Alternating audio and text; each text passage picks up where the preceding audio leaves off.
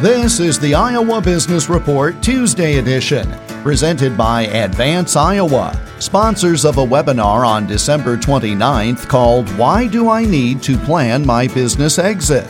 For more or to register, go to advanceiowa.com/events. The Biden administration believes inflation is here to stay if the actions planned by the Federal Reserve are any guide. Financial journalist Jordan Goodman of MoneyAnswers.com explains. They're going to speed up the tapering of the bond purchases program. They had been buying $120 billion worth of bonds a month, injecting money into the economy. They slowed that in November by $15 billion. Now they're going to taper it by $30 billion a month.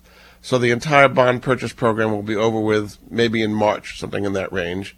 After that, then they're going to start raising interest rates. So Fed Chairman Powell basically said 3 interest rate increases in 2022.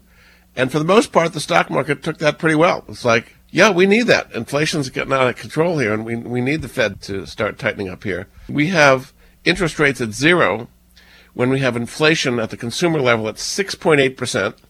9.6% at the producer level, 11 million unfilled jobs, unemployment down to 4.2%. Normally interest rates would not be at 0 in that kind of circumstance at all. Under so-called normal circumstances, interest rates might be 6 or 7%.